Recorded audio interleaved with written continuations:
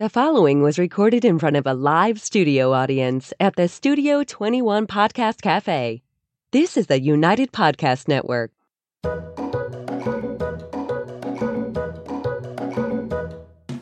Welcome to the Quirky Dog Podcast, inspired by some of the quirkiest dogs you can ever imagine and the owners who love them. This podcast is brought to you by the quirky couple themselves, Scott and Jess Williams. Their aim is to educate and entertain. Here's Scott and Jess. Welcome back to the Quirky Dog Podcast. What are we talking about today? Getting your dog to do things that he or she doesn't want to do. This was a Scott-inspired one. Because I run into this with the client dogs all the time. Oh, he doesn't like the crate. He doesn't like to walk on a leash. He doesn't like to eat his food. He doesn't want to do this, doesn't want to do that. And I say, well, that's really too bad. We're going to make him. It's unfortunate that he doesn't like that. Do you not have your children brush their teeth when it's time to go out for, basics? They got to do it. We're going to unpack it the whole podcast. But first, we're going to start with the quirky tip of the day. Why don't you go ahead and honk the pig? He's winking. Okay, quirky tip of the day was my idea. And another Scott. This is a new book. It just came out. The gentleman's name is Young Pueblo, and the name of the book is Lighter. And Jess introduced me to this guy. I had a little bit of an attitude about him because he's a young man. He's around 30 or so, and he's written about 3 or 4 books on spirituality. And when we were doing our morning meditations, we would go through his book and read a passage and then meditate on it. And he's got a lot of good stuff. Yeah, he does a lot of good. And it's Young, Y-U-N-G, if you look for him. This one is a little longer. I haven't even opened it yet. His book, Clarity and Connection, had like these short little passages, and it was just perfect before meditation. We'll never read this. No, we will read it, but we don't do long passages before meditation. We're not good at that, but we just got Lighter, so we wanted to share it with you. And the thing on the front, the little passage that they include is let go of the past, connect with the present, expand the future. So check out Young Pueblo, and his book, Clarity and Connection, was a New York Times bestseller, and we're excited to delve into this, and we wanted to share with you. Yeah. It reminds me when I think about him being young and his insights into spirituality and things like that. I remember hearing a woman ask Sadhguru in a big seminar type setting about why are some people more spiritual than others, or some people have more insight than others. And I'm not crazy about, he's good too, but he's a little bit arrogant, I think. But he said that, if you think about bubbles, a kid blowing bubbles, and some bubbles are big and some bubbles are small, but when you pop the bubbles, they're all made of the same thing. They're all filled with air. And some people have a bigger presence in the world, and some people have a smaller presence, but we're all made of the same thing. Yeah. It's a nice way to think about that. Good one, hon. Thanks. I just thought I'd share that with you. The Sadhguru top. Because I'm kind of a small bubble in a big world. No, you're not. No, you're not. Your bubble's getting bigger with Young. My bubble's filled with smoke. Let's talk this up. So making your dog do something that he or she doesn't want to do. You mentioned kind of how you came to the origin of that originally. Where else does your head go with that? Because we're going to flesh it out live, because that's just how we do. Well, would you like to see the notes I came up with on the way in? You can start sharing some notes. We can the first do thing a I little thought of riffing, was, as Gabby says. Is that what they call it now? That's what Gabby calls it. I like it. Well, what I was thinking of when you said, make some notes on this topic of make something that you make your dog do something it doesn't necessarily want to do. And let's do this first one. I said the first thing, it starts with puppyhood. Yeah. Basic bathing, checking the ears, the nails, nail trims. Puppies don't want to do most anything that puts control on them. Yeah. That's pretty normal. Yeah. Including putting a collar on the dog and a leash. And a lot of people, excuse me, they get a dog that if they have a fenced backyard, by the time I get to see these people, the dog might be 6 months old. Never had a leash on him because it doesn't like the leash. Yeah, or maybe for one vet appointment for vaccines at like 4 months. That's the easiest thing you can do. Yeah. I mean, even breeders are putting different colored collars on all the puppies so they can tell which one is which. And getting the dogs used to that kind of environmental stimulus. So, yeah, that's so true. When all of these things that are popping up, surfaces, a dog disliking a crate, a dog being fearful in a car, a dog, what's other stuff? Like swimming and treadmill I have on here. That's more broad and as the dog ages and everything else. But these are all things that people are like, oh, the dog doesn't like it. It's an aversive. This is a problem. There are things in life that, yes, the dog may not like, but the more that you just acclimate the dog to that and the quicker you work the dog through that, the stronger the dog will be. And Scott is exactly right. If you have a puppy, this is the time to be like a lot of exposure, a lot of good stuff, a lot of cookies for all these things. Same thing with a rescue. If it is a rescue that is an adult at this point, start incorporating these things quickly. If the dog hates the crate, put the dog in the crate, feed the dog in the crate. Make that the way the dog deals with the crate. If the dog doesn't eat in the crate, take the dog's food out. Start conditioning the dog to different things. And if the dog is terrified of tile floors, we have some dogs who are environmental, pet dogs can get environmental. If it's just this terrifying situation, just see if you can get the dog to go in, circle in, like just halfway on the tile floor and off. Don't make a huge training thing out of it. I'm not saying drag the dog everywhere, but place the dog on the tile floor, let the dog know, okay, you lived, and then remove the dog. Like, start incorporating it into the dog's life, because the longer the dogs say, no, I can't, no, I hate this, no, I won't, the more it just becomes who that dog is. And that is not what you want, a dog that says no to this, no to this, no to this, and no to everything else. And, when we're raising kids, they're very young and everything else. They're not communicating all the time with what they like, what they don't like. Parents are getting them to do a lot of different things. I'm going to hold the baby this way. The baby's going to sleep this way. I'm going to feed the baby this way. You're starting to mold different things. And when it's a puppy or even a rescue or something, people feel like they should be more hands off. Like, oh, I don't want to, force the dog into a sit. You don't have to force the dog into the sit, but you can ergonomically be like, hey, I'm going to help you do this. And you did it. Yay, it was fun. It's getting you touching the dog following your direction. These are all very important things of dog ownership. Yeah, absolutely. And it doesn't always have to be a happy party for the dog either. Yes. That's the one thing people, the other side of this, not making them do anything, is that quite often you're creating a really fearful dog that is totally inhibited by everything and looks like a genetic mess when really it's all learned behavior. It's not the dog is a genetic mess. And breeders deal with this crap all the time. Someone calls them, my dog is aggressive and this and that. Yeah. It has nothing to do with the genetics of the dog. Dog's a good dog, but you have not exposed the dog properly. Open this dog's mind up to new things, Yeah. And we push this a lot because we're trainers and we really want our dogs to be well trained. But things like with our sport dogs, we will put our dogs in downs and we just have the hose, slightly. I'm not saying that we're like waterboarding dogs, but we just have the hose or the sprinkler going. Can you do a down when the sprinkler's going? It's super fun for some dogs that like water that might like to grab the sprinkler, maybe a distraction, but things like that, push your training. And I'm not saying this just for the people that are listening from a pet dog perspective, but if you are a high level trainer, sometimes you're going to put your dog in situations where things are a little bit scary. A common problem for agility dogs is the bang of the teeter. Dogs don't like the bang of the teeter. Start to expose them to that in a happy way. Someone's banging the teeter. You're playing their favorite game outside. Don't just put them in a room where they hear that bang over and over and over and over and over again and then expect them to go do that equipment. But start kind of playing around with how you can expand your training and generalize your training. So yes, you're getting your level of training to a higher level, but you're also tempering the dog and building the dog up and making the dog stronger. And mental toughness is something that we really firmly believe that dogs should have. And I think as humans, we're learning that we need to start acquiring it too if we want to survive in the country and the world these days. Yeah, and I'll say most dog owners are not trainers and don't care about training. So let's say that you're not big on training. That's fine. That you're in the majority.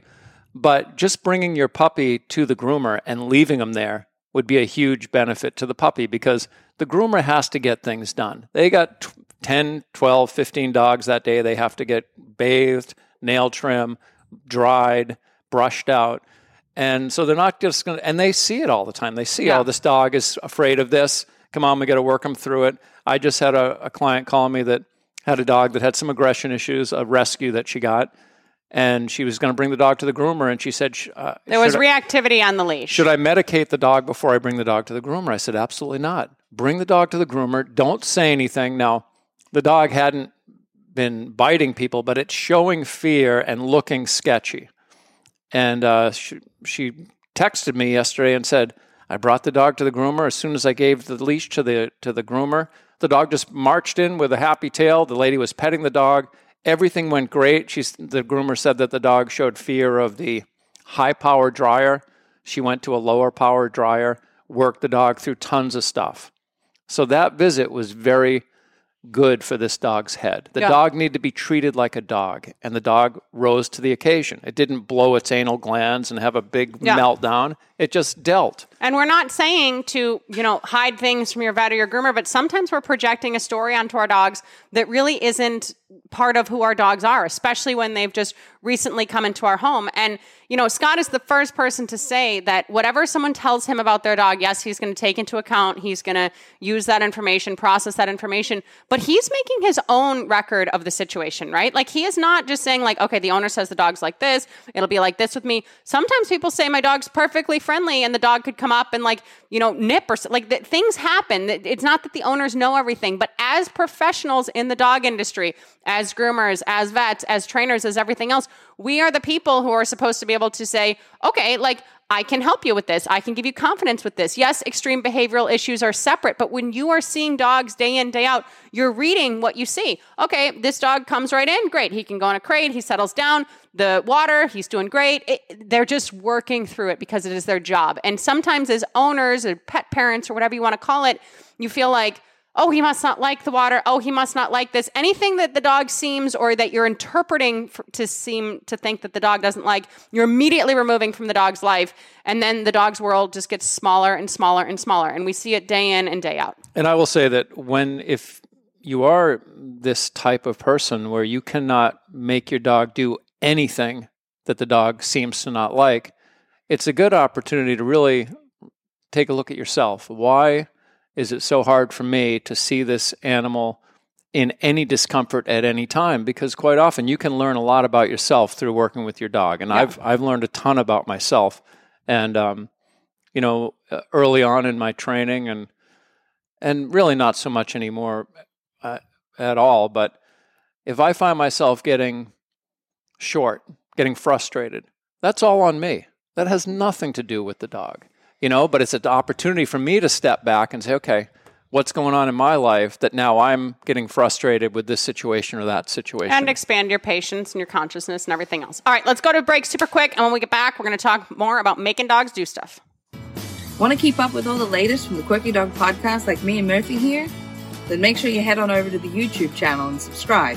Or if you prefer to listen to the madness, go on over to iTunes or Spotify and follow the Quirky Dog Podcast. And hey, while you're there, leave a rating and review and let them know what you think of the show. Until then, keep it quirky. All right, we're back. So I want to talk about this word make a little bit because a lot of trainers dance around this word like, oh, you don't make, you ask, whatever else. I don't know why make is an issue. So I was thinking of this in relation to just life.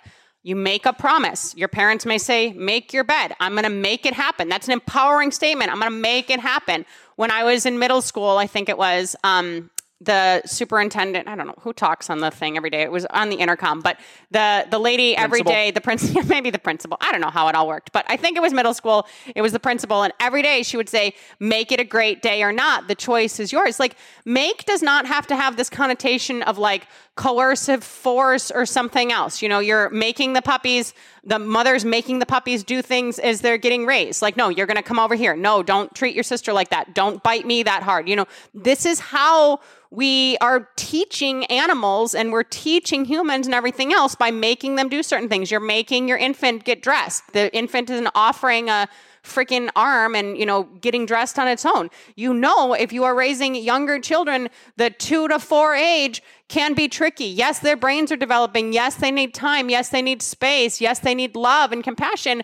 But you're often making those kids okay, we're going to put a shirt on because you're freaking going to daycare and you need to get dressed. So when you're so sensitive about a word like make, think of why? Why is that a problem? And we know personally, and this just is even within Maine, having most dogs that we have in all swim and they all go on treadmills, the sooner the dog just gets over the hump of the fear of oh my God, I'm in the water swimming, or oh my God, I'm on the treadmill, the more it just becomes its life, a common practice. If the dog is on the treadmill for its first session for 2 minutes, the dog is enjoying it normally by the third session, no problem, because it just worked through the curve quickly. Same thing with swimming. The dog's in the water, it's on a long line, okay, it's swimming, and it's, oh, okay, I'm doing this. Oh, I feel good doing this. I'm in the moment. They have to be focusing. So we know from all of our training that we're doing with animals, outside of the home, with swimming and treadmills around our home, and with training, that the quicker you work the dog through the curve, the easier it is on the dog, in my opinion.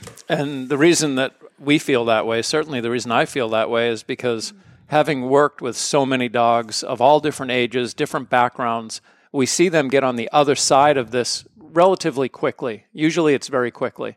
And if it's your only dog, and you're afraid you're going to make things worse, yeah. That's understandable. You're like, oh, the dog doesn't like it. I don't want the dog to be afraid of his crate, because people have read online, never make the crate a punishment. Never use the crate as a punishment. Or if your dog's crying, he may not like the crate. Yeah, Take him all out. these things. You don't want it to be an aversive. So they're so concerned with having that dog being uncomfortable in the crate that now they can't use the crate anymore. Yeah. Now they don't use it because the dog doesn't like the crate, as an example. Let's talk about it in relation to the bed, because I feel like quite frequently the pet cot comes up. Somebody orders a cot.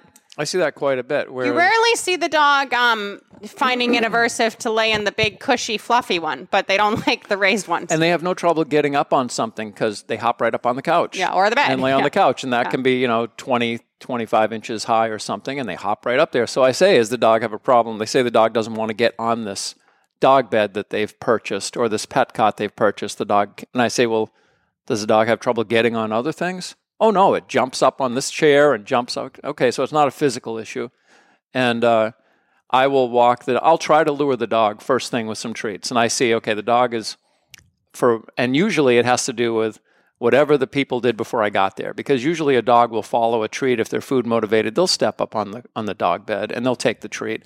And usually it's not that big a deal. But if I see that they're like, no, I'm not having it, I'm not doing this, then I will make them walk over it, and I'll use the leash, and I will move quickly. And I have no problem with the dog hopping over the thing and not touching it with their feet. Because even when they go over it in the air, they're getting past it, they're closer to it than they want it to be, and they successfully get past it. So I'll make them hop over it 2 or 3 times, and then I'll turn it so it's long so that they're not going to hop over it the long way, possibly. But if they get 2-3 feet on it, and I'm not making them stay there, it's just on and off quick.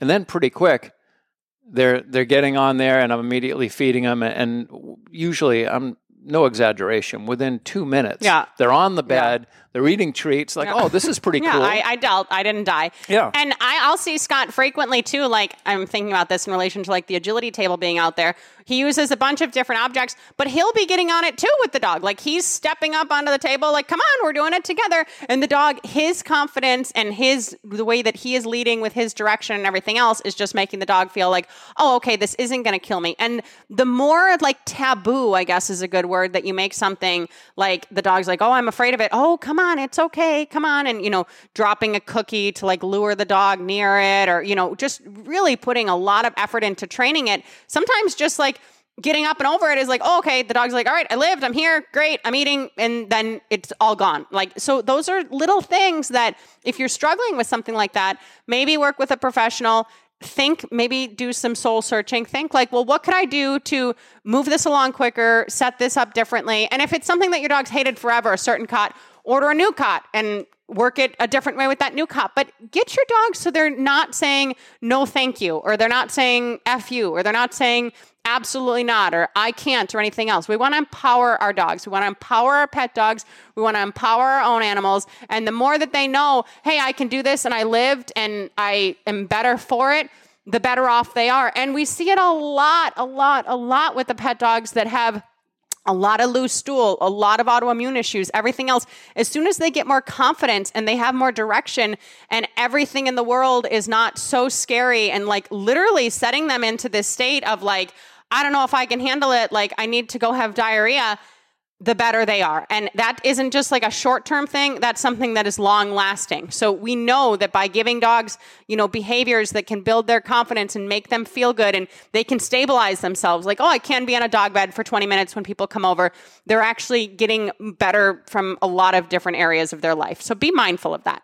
And I will say that helping a dog do something it doesn't want to do, it also helps with your relationship with the dog because it establishes a trust. So that now when the dog sees something it's not crazy about, and you're like, come on, let's do it. They're more likely to do new things that they're not comfortable with because you've helped them with other things. And these are not things that are going to create this real negative experience for them. It's just, we see that it's an unfounded fear. It's just, it's a surface. It's something they haven't done before, so they're apprehensive.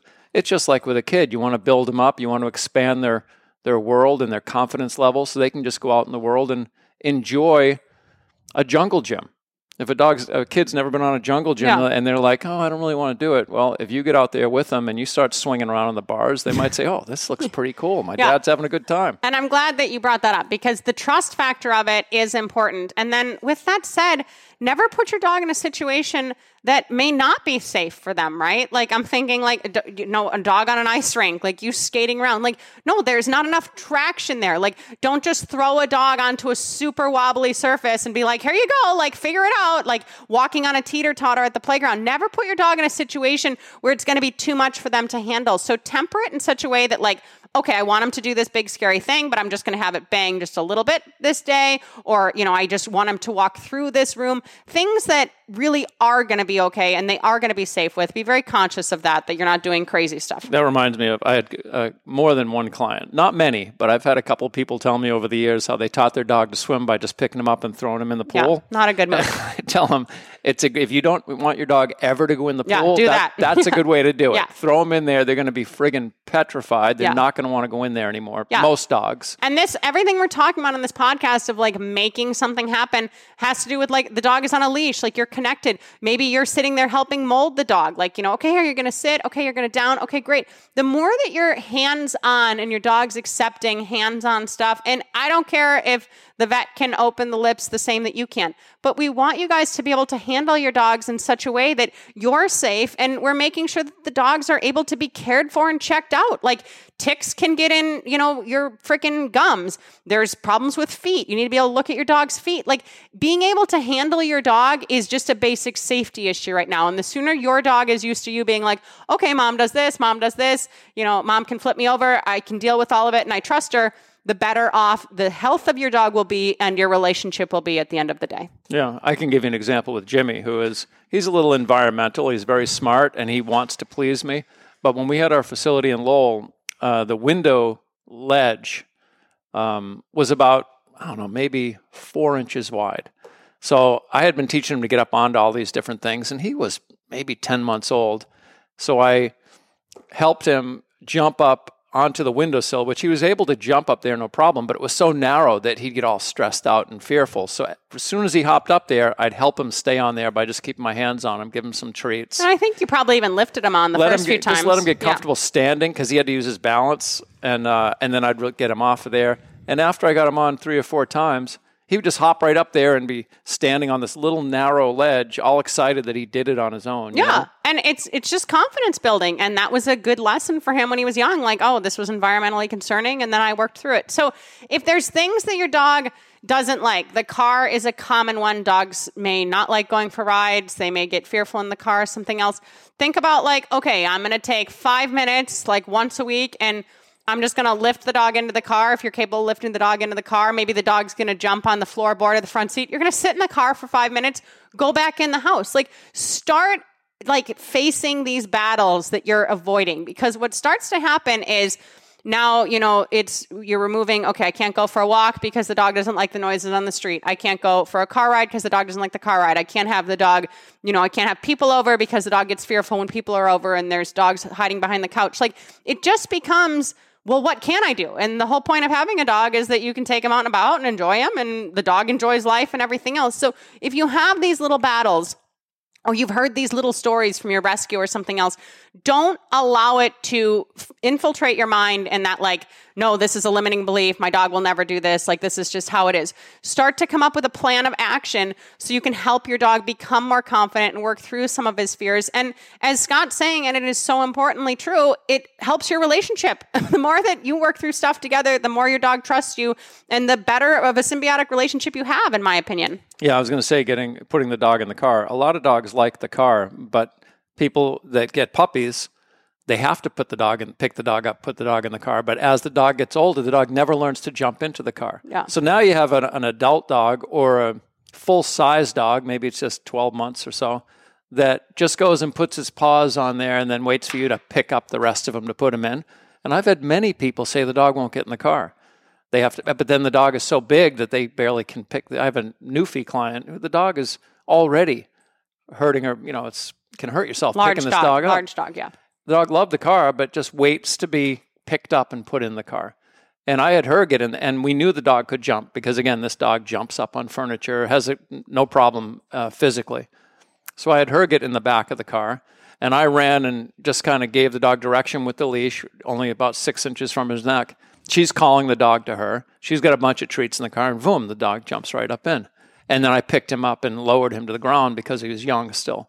But we did that a few times, and it was no problem. The dog just flying right up into the car. And that is a good thing to bring up, that if you do have a car issue, if you're trying to address it outside of the car, like, for instance, if you don't have a hatchback, Scott's like mentioning a hatchback here where the person can sit in the back seat and the dog jumps into the hatch. If you want the dog to be getting into the back seat or into the front seat, we would always recommend you go to the other side. There's a long line. There's someone over there supporting the dog. So you have like a lot of momentum and joy to get to the other side, right? If you're both there and you're like, come on, get in the car, the dog may not have the motivation to go. But if the owner is standing on the other side of the front seat, like, come on, you can do it. Half the time they just like leap in like, hooray, I'm with my mom. And there's this big joy at the end of the tunnel. So these little things that are popping up, and please, if you have a puppy, expose them to as much as possible. Like, this is just the bottom line. Like, get them out, make the experiences happy. It doesn't have to be big, crazy training experiences, but the more the dogs are accepting things at a young age, especially if they're going to grow up to be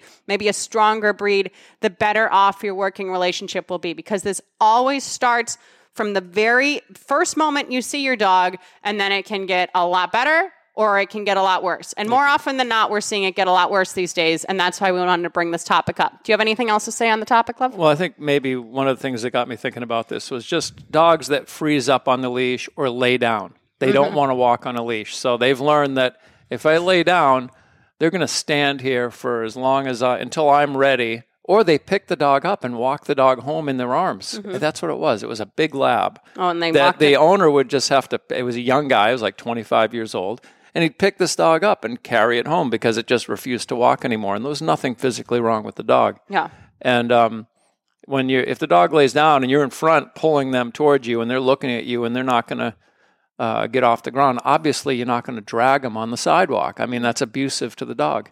But what I've always done that has worked well is getting completely in their blind spot, right off their tail, and popping that leash. Come on, let's go. And by them just turning to look at you, gets them halfway up off the ground. Yeah. And they may turn and get up and lay down that way. Okay, I'm going to go the opposite. You're going to get them so that their feet are up and they start moving around. And it works well for me, but one of the reasons also it works well for me is they don't have a history with me of getting picked up. And they learn with me, you're not getting picked up. You're going to come with me, and I'm going to, everything you do, I'm going to counter it. And then they're like, okay, I guess this isn't going to work with this guy. They just have a habit with, okay, I'm going to lay here, and then mom or dad's going to pick me up and carry me home. And if you have those types of issues and you're not working with a professional, or maybe you're not working with a professional that's as proficient as Scott, and Scott is very good at what he does, he's been doing it for a long time, put the leash on the dog, go out in the backyard, put the leash on the dog, walk around the house. See if you're getting that same behavior, because half of the time the dog's like, all right, like, I got it. I'm going to do my big ham behavior. It's going to be so funny. All the crowd is going to laugh at me. Like, I'm going to start doing my antics, and it becomes a game. So if you're seeing behaviors like that where the dog's stopping or laying down or something, try to walk your dog in the house. Try to walk your dog in the backyard. Get reps of it not happening, because the more it happens, the more it's going to be the dog's go-to. And dogs do get out of behaviors. They're very smart. They learn that if I do this sort of vocalization, I don't have to do it. If I look a little sad and trembly, I don't have to do it. We see it. It happens. So make sure that you have a plan when your dog says no. How can I maybe get the dog to say yes, and as quickly as possible? Because more often than not, the less time that you take to introduce this big, scary thing again, the better off the dog will be, at least from what we've seen. Yeah, and a lot of people, the tendency is to try to get the dog motivated by a food reward, because it probably did work at some point, but then the dog decides, no, I don't like that treat. Well, now you're back in the same position where you got cheese, and like, come on, and the dog's like, no, screw you, I'm not doing it. And I'm just going to make the final point here. From a training perspective, you pulled out food after the dog gave you the middle finger. The dog blew you off, now you're pulling out treats. Literally, like, oh, okay, if I do this, then the cookies come out. So be conscious. It's not that food is not great. And Scott just frankly said that his first go-to is often luring a dog to get onto a bed. But if the dog doesn't want food or if the dog's still afraid of something, it's still getting on the bed and it's still working through that and it's still becoming more confident within that first session. So be very thoughtful of how you're addressing these things. I want to say luring is happening before they're not helping me. Luring they don't is the know what first they're go-to. doing. Yeah. I'm just trying to move them around with a treat. Yeah. And if they're... It's not that they've put on the brakes and then Scott's like, oh, Jess, bring out the hot dog so I can train the dog. And it's the same situation if the dog is laid down on the sidewalk and isn't going to move, and I go behind him and I start popping the leash and trying to, come on, let's go. If they get up and turn and come towards me, I'm giving them a treat. Yeah. So now I'm still able to use reward, but I'm letting them know you're not going to get away with just laying here on the sidewalk. Yeah, you're going to get up and do something happen for me. Yeah. All right, you guys, have a great week. We will see you next week. We have a special guest coming on I'm excited about. And in the meantime, not only purchase lighter, but keep it quirky. Take care. The views and opinions expressed by the hosts, guests, or callers of this program do not necessarily reflect the opinions of the Studio 21 Podcast Cafe, the United Podcast Network, its partners, or affiliates.